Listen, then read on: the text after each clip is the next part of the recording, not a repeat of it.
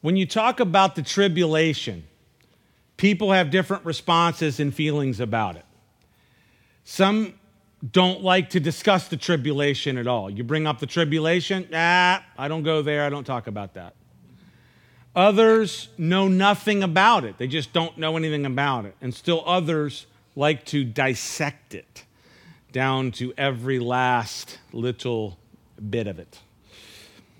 And it is a period of time, and Chuck Missler used to say this, it's the period of time in the Bible, there's more said in the Bible about this period of time than about any other period of time that the Bible talks about, which is interesting.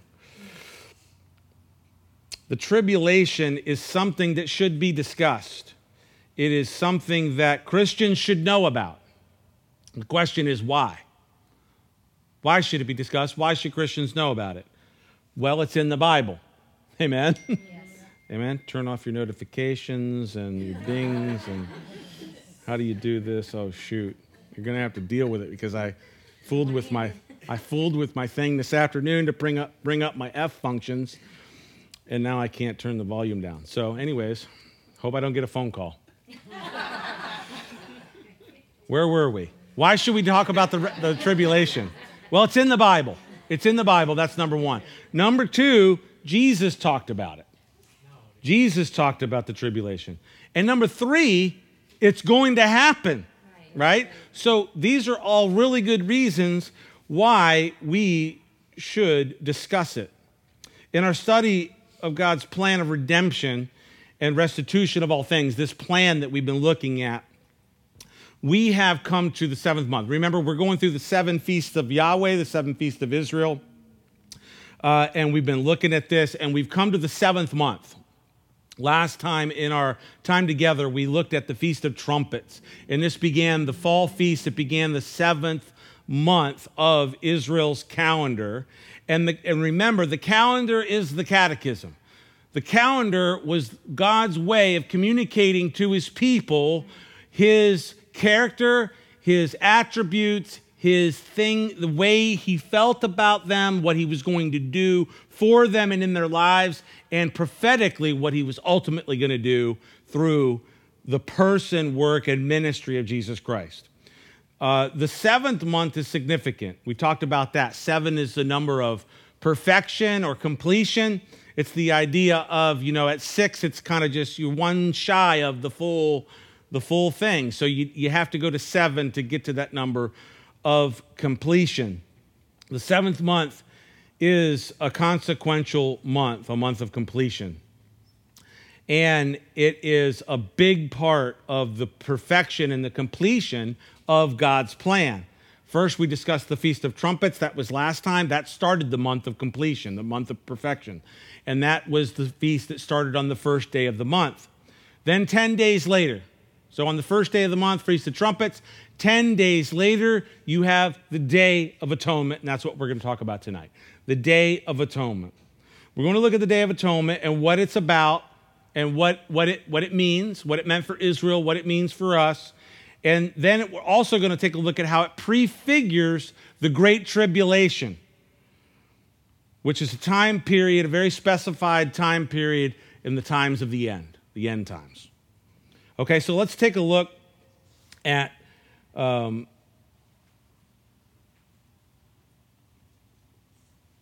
a little slower tonight, right? So you have to just bear with me.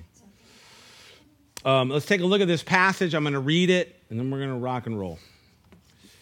All right. Leviticus 23, pick it up, verse 26. It says this, "And the Lord spoke to Moses, saying, also the 10th day of this 7th month shall be the Day of Atonement. It shall be a holy convocation for you. You shall afflict your souls, and an offering made by fire to the Lord. And you shall do no work on that same day, for it is the Day of Atonement, to make atonement for you before the Lord your God. For any person who is not afflicted in soul on that same day shall be cut off from his people. And any person who does any work on that same day, that person I will destroy from among his people.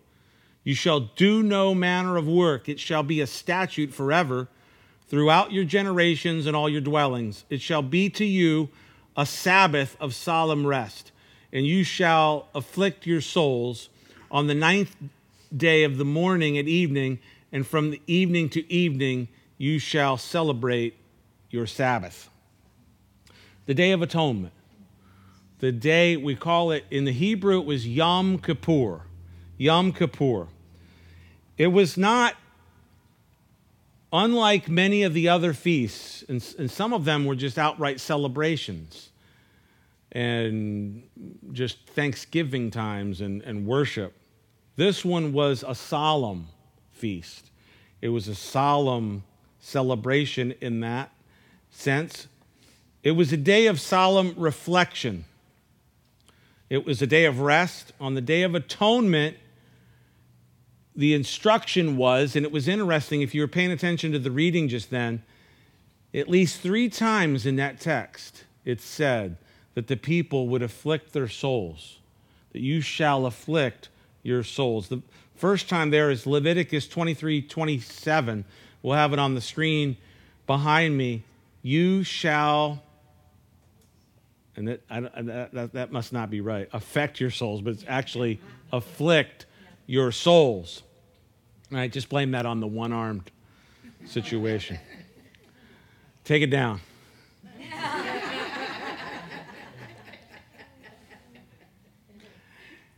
The word afflict there is a word in the Hebrew. It means to afflict, to oppress, to humble, to be bowed down, to be put down, to become low, to be depressed, to be downcast, to be afflicted, to stoop, literally to stoop down in some sense.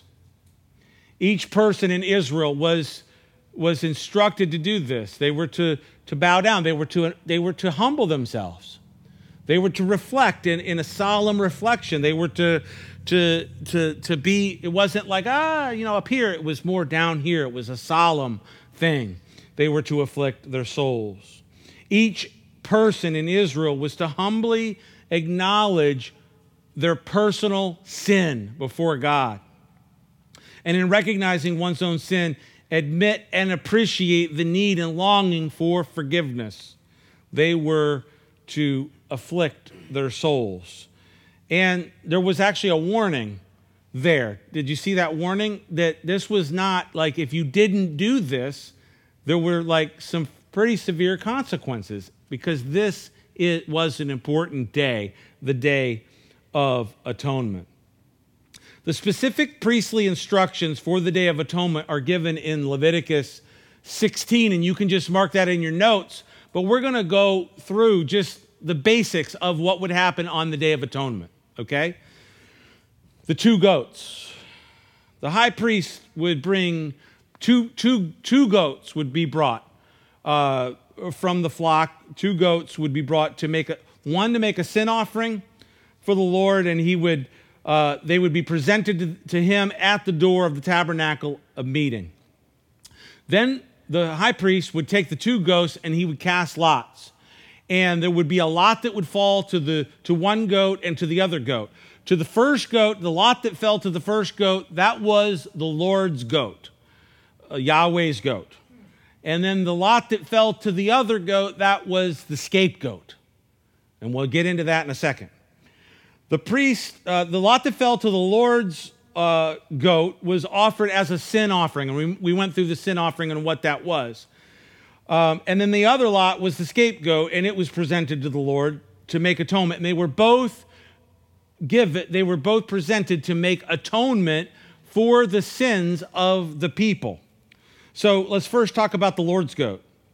The Lord's goat. Aaron would make atonement for the people. The high priest brought the goat.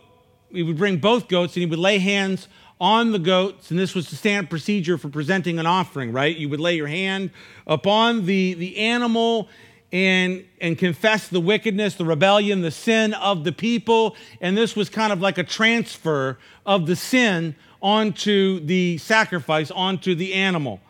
And this is how it worked. He confessed all the wickedness, all the sin of Israel, and that was transferred to these sacrifices. The high priest symbolically placed Israel's sins on the goat's head. The Lord's goat died for the sins of the people.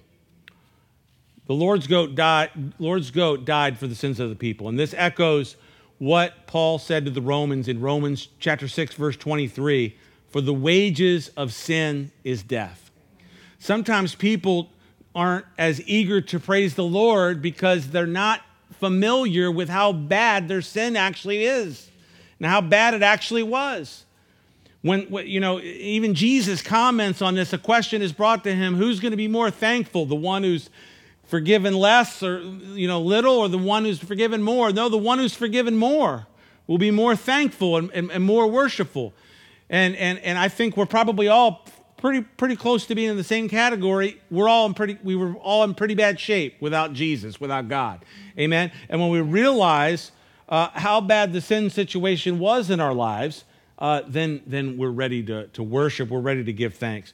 Why? Because the wages of sin is death. Sin brought death. And so the Lord's goat was killed for the sins of the people. And the high priest would do this. He would enter into the Holy of Holies on this particular day, this Day of Atonement, and he would sprinkle the blood of the sin offering of the Lord's goat upon the mercy seat, which was the lid of the Ark of the Covenant, right? And he would sprinkle the blood of that atonement up on the mercy seat. And this actually says a lot, right? Because it's the life.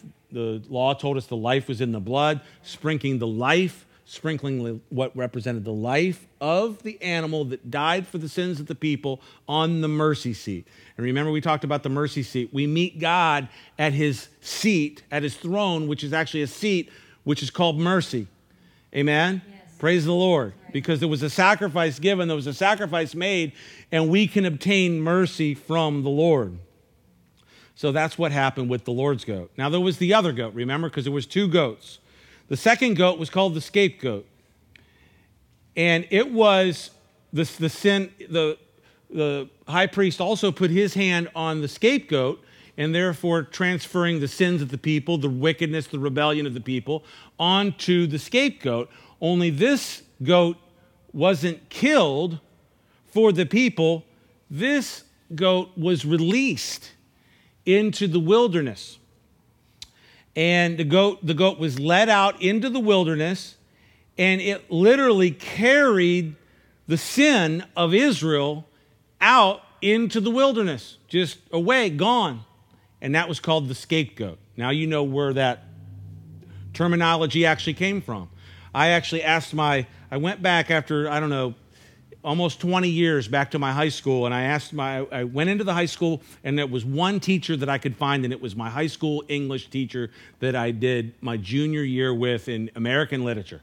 And we were having, just, hey, good to see you and all that stuff. And I asked him a question: can you understand American lit or English lit without having a cursory understanding of the Bible?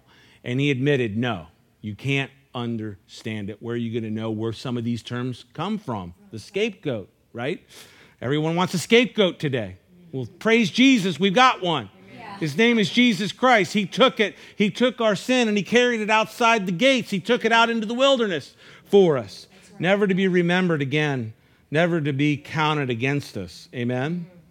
So Jesus deals with our sin exactly like this. The sins of the world were placed upon him. Remember when he stood before Pilate, and after he had been scourged, he was brought back, and the Roman soldiers put the scarlet robe up on him. And remember, Isaiah said, though your sins are scarlet, the scarlet sins of the world were put upon Jesus after he had been scourged. And then what happened? He was taken and he walked outside of the city. Out, in that sense, outside the gates of the city would be considered the wilderness. That's why, there was a big issue back in ancient times of the wilderness, and that you couldn't survive out in the wilderness. And he was literally taken outside the gates of the city, and there he took the sin of the world, and he made atonement for us. Amen? So he's Yahweh's goat, and he's the scapegoat. He's Yahweh's goat, and the scapegoat. Now, there's a lot of talk these days about who's the GOAT. Who's the GOAT? Is it Tom Brady? Who is it? Let me tell you who it is. Jesus is the GOAT. However you want to say it. He's Yahweh's GOAT. He's the scapegoat. And he is the GOAT, the greatest of all time. Amen? Don't you love that? Put that out on Twitter. So, back to the instructions. The instructions God gave Moses for the feast had a stern warning. Any person, here's the warning, any person who is not afflicted in his soul on the same day shall be cut off from his people. Why? Because if you weren't a part of having, of actually being in that place of affliction for your sins and the sins of the people and your own personal sins, you didn't, this was the way that the work of that atonement was applied to your life specifically. That you had, there is something we have to do when we come to salvation. God's done the work of salvation. We actually have to do the humbling. We have to do the thing where we come before God and realize that he's the only one that can do something about our situation. And if you don't do that, well, there's severe warnings about not coming to that place of confessing Jesus as Lord and realizing that he's the only one that can do something about your sins. And he's the only one that had done anything about sins. Look at all the religions. Study up. Study your Buddhism, your Islam, your whatever it is. He's the only one that did something about your biggest problem. Right. He's the only one. And all he asks from each and every one of us is if we'll humble ourselves before him, if we'll afflict our soul in that sense, that he might lift us up, that he might be the glory and lifter of our heads. Amen? Amen. So that's the way to receive it. That's the way to receive it. Now, the Day of Atonement was a day that God provided for Israel's salvation, and he forgave their sin. And that salvation was received nationally and personally, just how we just described it. Nationally and personally. Now we're going to move into what the Day of Atonement speaks of prophetically. That's what it spoke of in a very specific literal sense, but it was also, there was a prophetic nature of the Day of Atonement, and we're going to take a look at that now. The Day of Atonement also prophetically speaks of a time that is to come following the church's rapture. We talked about the Feast of Trumpets. And the trumpet is going to sound. The trumpet is going to gather. The trumpet was constructed in Israel for the purpose of gathering and relocating the people. Right. Amen? Right. So that trumpet's going to sound, and it's going to sound on the first day of the 7th month. And of the Feast of the Trumpets, there was a phrase that was a part of that feast. Of the day or hour, no man knows. No man knows the day or the hour. They know around the time that it was, but because of a lunar calendar, you don't know the exact day and the exact hour that new moon is going to appear. Right. So of the day and the hour, no man knows. People know that of its prophetic sense, but what it specifically dealt with was the Feast of Trumpets. And prophetically, no one knows the day or hour he's going to come in a moment, in a twinkling of an eye, but he is going to come at that time. Amen. Now, this time period that's going to come immediately after the rapture is a time of tribulation. Now, again, I said before we got into this, there are differing views on this. I'm presenting the view that I'm presenting to you based upon the weight of the order of the feasts and the 77th prophecy in Daniel 9, okay? I believe that the order of things in Scripture is very specific, and they're not just thrown in there haphazardly, but that there's a specific order for a specific reason. Trumpets is first in the fall, then the Day of Atonement, the day that they would afflict their souls, then the Feast of Weeks or Tabernacles, okay? So we talked about Daniel's prophecy in Daniel chapter 9. We talked about the 77s prophecy, right? And if you'll remember, Jesus came at the end of 69 of those weeks, exactly on the day he presented himself as the Messiah Prince, as he rode into Jerusalem on the back of a donkey, literally on the day, 69 weeks of 7 years, to the day of the command to rebuild the temple and the wall of the city of Jerusalem by Artaxerxes in 445 BC on March 14th. This is a matter of record. That's why the psalmist prophetically said, this is the day that the Lord has made. Let us rejoice and be glad in it. Yeah, we sing that song. I sang it growing up. It's not specifically talking about every day, although it's true of every day. But that psalm is specifically talking about an actual day. The day that was specifically prophesied that Jesus would be presented as the Messiah Prince. Now, where we left off is that you had 69 weeks of the years fulfilled. Now there's this dangling week out here. There's this 7-year week. Remember, there's a week of days and a week of years. This week of years, this 7-year, this what's called the 70th week of Daniel, is just kind of out here. There's been a gap between the 69th and 70th week. The tribulation is really that 70th week. Once the tribulation begins, you can pretty much put it on a countdown to exactly when the second coming is going to occur. Okay? Now, the last week of years, known as the 70th week, is a time that Jesus refers to as the Great Tribulation.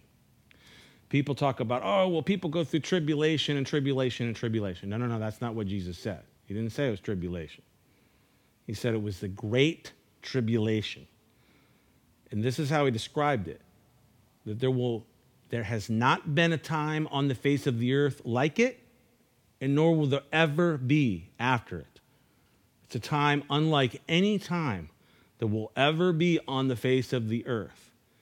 So unless that time has already occurred, the worst time that ever was on the face of the earth, and we know that that time is still yet to come, right? And Jesus talked about this. And one of the interesting things, and you can find Jesus' comments on this in Matthew chapter 24. And one of the interesting things that Jesus talks about, because he's answering questions about the end times. The disciples are asking him about the end times. And there's a lot of interesting stuff in there. But one of the things I find interesting is Jesus said, read Daniel. Read your Daniel. Right? Jesus literally says, Jesus is God, so he wants you to read the Bible, right? But literally, he told the disciples, read Daniel. You want to know about this stuff, right? So it's the Great Tribulation. The Great Tribulation is a time of trouble. It's a time where the souls of a specific group of people will be afflicted. And it is a national Israel. Not a spiritual Israel, but a national Israel. And they're the ones that are talked about in the Bible, in Romans, where where there's a veil over their eyes. When they read the law, they don't see Jesus. The Jews of today, they read Isaiah 53, the suffering servant, and somehow they just don't see Jesus. So they have other explanations as to how that's not some exact prophetic word about the suffering of Christ on the cross for our sins. They don't see it. So there's coming a time when there will be a tribulation. It will be an affliction of the soul for national Israel. And this is prophesied throughout Scripture, but I want to bring one Scripture to your attention. Jeremiah 30, verse 7. It'll be on the screen. Hopefully I got this one right. Here's the prophecy. Alas, for the day is great, so that none is like it. So here's Jeremiah actually saying, so that none is like it. Okay? So Jesus is actually quoting Jeremiah probably. And it is the time of Jacob's trouble, but he shall be saved out of it. It's a time none will be like it. That's how great. And great there is used in the same way you could have used the word terrible there, right? Ivan the Terrible is terrible, and the word terrible, we think of terrible as terrible, but it's kind of like, it can be used almost in the sense of ominous, right? So it's great, but it's the time of Jacob's trouble. Well, who's Jacob? Israel. Very good. Very good. Jacob is Israel. So this is going to be a time of trouble for Israel. The time of affliction that is coming is called the time of Jacob's trouble. It's going to be a time of affliction for the people of Israel. Now, how many of you are paying attention and have been paying attention for your whole lives to see that we have this crucible in the Middle East, this tiny little plot of land that causes the world problems because there's such fighting over this little piece of land that's about the size of New Jersey, right? And there's Palestinians and this and that and the Egyptians and the Jordanians and the Turks and all this stuff. And what are we going to do? And what are we going to do? And who's going to bring peace? And who's going to a two-state solution? And dealing with all this stuff. And so it's just kind of going to a point. We're headed towards a point where things are going to happen. Things are going to happen. It's prophesied in the Old Testament that there's going to be an attack upon Israel. Now, if you looked into, if you were like a fly on the wall in the offices of the presidents and prime ministers and kings of these neighboring nations in the Middle East, whoa, you could find out some interesting stuff about what their actual desire is. The reason why there's no two states, the reason why there's no Palestinian state right now is because every time that has been offered to them, they've rejected it. There have been prime ministers in Israel that have given up so much, actually too much. Too much, because even Netanyahu has said that they cannot go back to the pre-67 borders because they're literally indefensible. You cannot even defend the nation of Israel. If you've ever been there, there's a section where if you carved out the West Bank and the section from the West Bank there's a section of it where it's like 9 miles. It's literally indefensible. So this thing is headed towards a great, great conflict. And this time the time that it's going to happen is a time of what's called Jacob's trouble, right? Jacob's trouble. Now, there's a purpose for this time. Now, we don't have time tonight to go into all the different things that are going to happen. That's a completely different study. And everyone said amen, right? That's a completely different study of all the different things that are going to happen in the tribulation. The two witnesses and all kinds of stuff. And that's the study of Revelation, right? So we're not doing that tonight. So it's suffice it to say we're going to finish up on the purpose of the tribulation. The purpose, all the stuff that is happening for one singular purpose. And that is for national Israel. There will be a remnant of national Israel whose eyes will be open in the time of their affliction, and they will call upon the name of Jesus. And we're even beginning to see inklings towards these types of things happening as people's eyes are being open. But I want to read a very specific verse. It's found in the book of Hosea, and it's Hosea chapter 5, verse 15. And I'll have it on the screen behind me. He says this: I will return again to my place till they acknowledge their offense. Then they will seek my face. In their affliction, they will earnestly seek me. Now, okay, to the Israeli, to the Old Testament Israelite, this is an Old Testament book. This is a book that's few hundred years before Christ, right? A couple interesting things about this verse that just stick out to you, right? The first thing is he says, I will return. Wait, where did God go? Right? God's on his throne in heaven. God's ruling on high. God, right? But here he says, I'm returning. I'm returning. I'm going to go back to my place until they acknowledge their offense. In their affliction, they will earnestly seek me. The eyes of a remnant of Israel are going to be open in the time period of the tribulation. And they are going to seek the Lord Jesus. They are going to call upon the name of the Lord Jesus. And this is actually what is going to bring us to the precipice of the second coming, to that grand moment in the book of Revelation that all of heaven shouts hallelujah, right?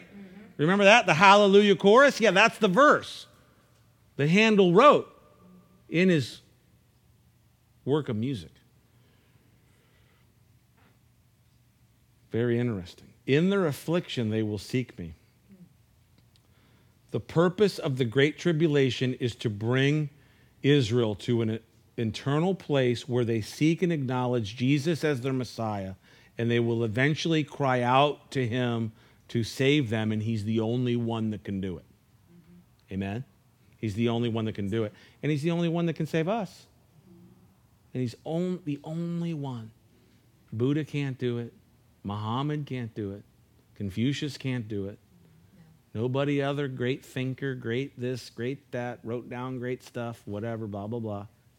They never could save you. They never did anything. What did I say? Blah, blah, blah. Oh, blah, blah, blah.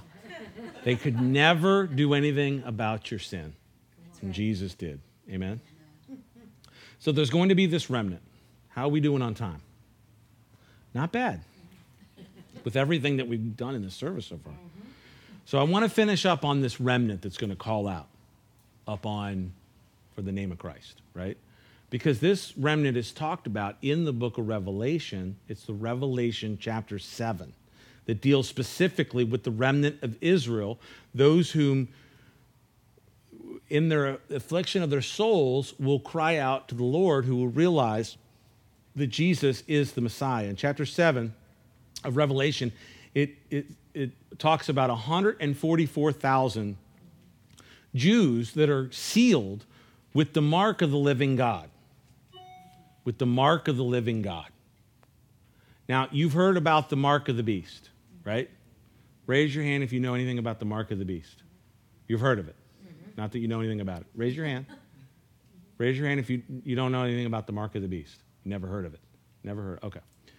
I just want to talk briefly about the mark of the beast. The mark of the beast is specifically talked about in the book of Revelation in chapter 13. When the beast comes, the beast is, when you say the mark of the beast, what is this? Some scary, rated R movie, some Spielberg, not Spielberg. Who was the guy that did the horror? I don't know.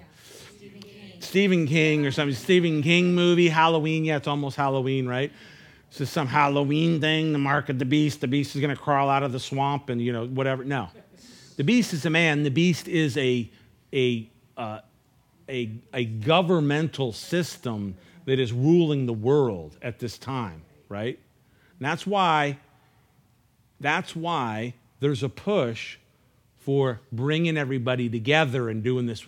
We're going to combine and we're going to come under one flag and we're going to do away with the borders. Here's the issue with the borders, okay? God established the borders. In Deuteronomy 32, he separated mankind according to the 70 nations that were on the earth at the Tower of Babel. Okay? God separated the nations. He actually made the borders of people. And I will say this very clearly here because this is a statement that I've had in my head. I've said it, and this is a great place to say it. Any system of man that attempts to bring the world unified under one flag that is not a part of the kingdom of Christ is of Antichrist and is rebellion against God. And it's not going to work. So that's why I'm never on the side of that. And I don't want to be sitting in heaven saying, I was on the side of the people who were with the Antichrist. Okay? So you won't find me in that camp. Okay? Amen. I get fired up about a lot of stuff, you know. But let me tell you about the mark of the beast. I'm going to read the verse of scripture here. Revelation chapter 13, verse 16.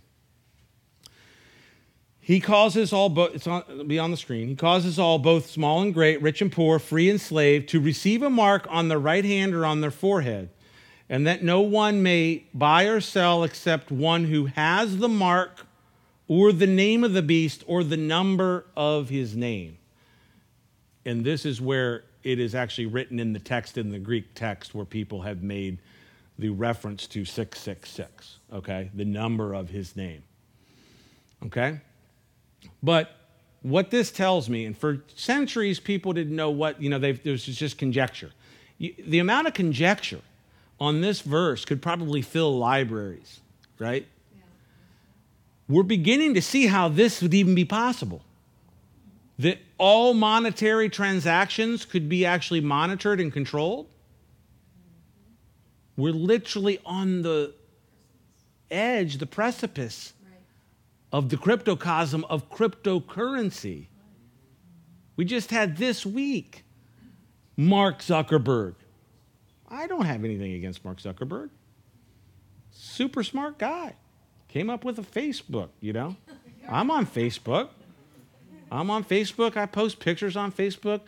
Shoot, my business is on Facebook. The church is on Facebook. I don't have anything against Mark Zuckerberg.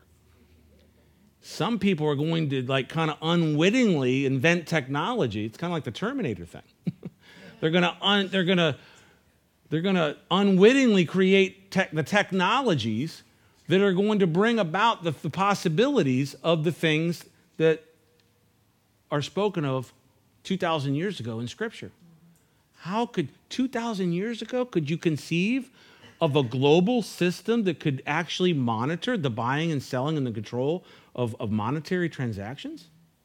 And now we're entering into a world where we're going to eventually, it's like we're going to have the cryptocosm. We're going to have cryptocurrency, right?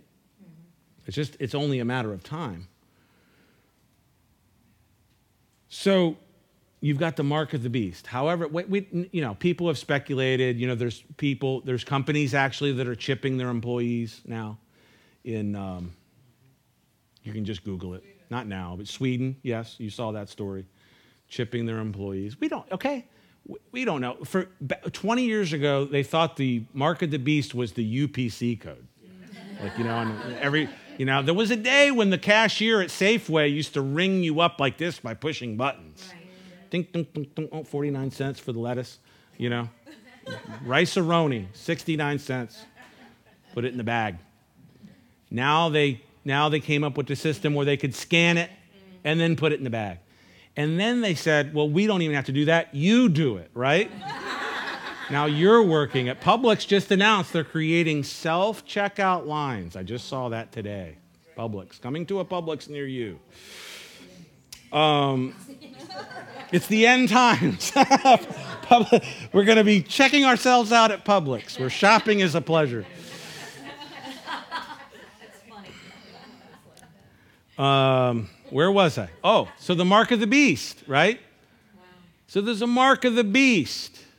We don't exactly know what it's going to be. We still see through a glass darkly on some of this stuff. But let me switch gears. There's the mark of the beast, but there's also the mark of the Lamb. The mark of the Lamb, right?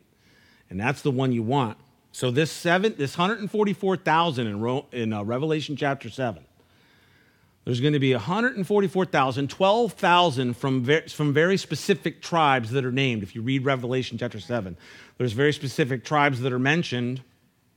One is not mentioned. We don't have time to get into why that is. But anyways, I think it's Dan, actually. I looked that up. Revelation 7. See if you see the tribe of Dan. But anyways, there's the mark of the Lamb.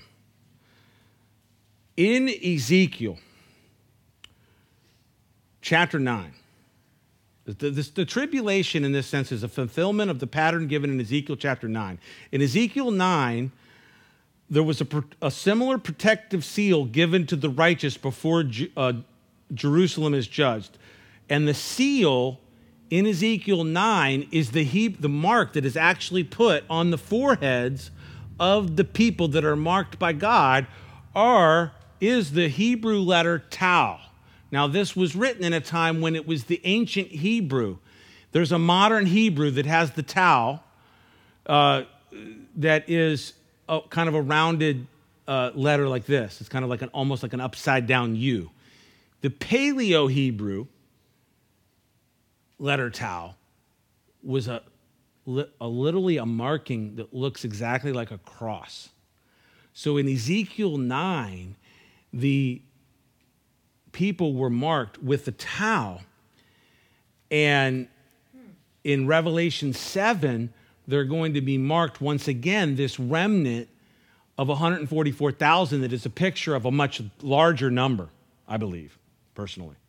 So I don't think it's going to only be 144,000. I think a lot of times when you look at these representative numbers in Scripture, specifically dealing with Israel, they're representative of a bigger number of people. Okay? So did I have a picture of the town? No, we don't have it. We were having problems with the picture. It was a real tiny JPEG, like a thumbnail or something. So there will be those of Israel who are afflicted during the time of Jacob's trouble, and they will recognize their sin. They will accept the Lamb of God. They will literally, in that sense, spiritually receive the mark of the Lamb. They will be marked for God during the time of tribulation. And at that time, these are the people that Hosea talked about, that in their affliction they will seek me. In their affliction they will cry out to the Lord and call upon the name of the Lord, because he's the only one that can save them. And he's the one that is going to save. Amen? And this will all occur during the great tribulation. And so the tribulation has a specific purpose, that it kind of is bringing it back kind of full circle, where a remnant of national Israel is, whose eyes are opened, that come in to the family of God and are calling upon the name of the Lord and bringing us that much closer to the second coming, which is what we're going to talk about next week. So don't miss that. But this is the tribulation. It was first prefigured in the Day of Atonement. The Day of Atonement, thank God that we have the goat, Jesus Christ, who is the Lord's goat and who is the scapegoat, who took our sins upon himself, died for our sins, and carried our sins outside the city into the wilderness where they will never be found. Amen? So cast your trust and your faith in the name of Jesus Christ.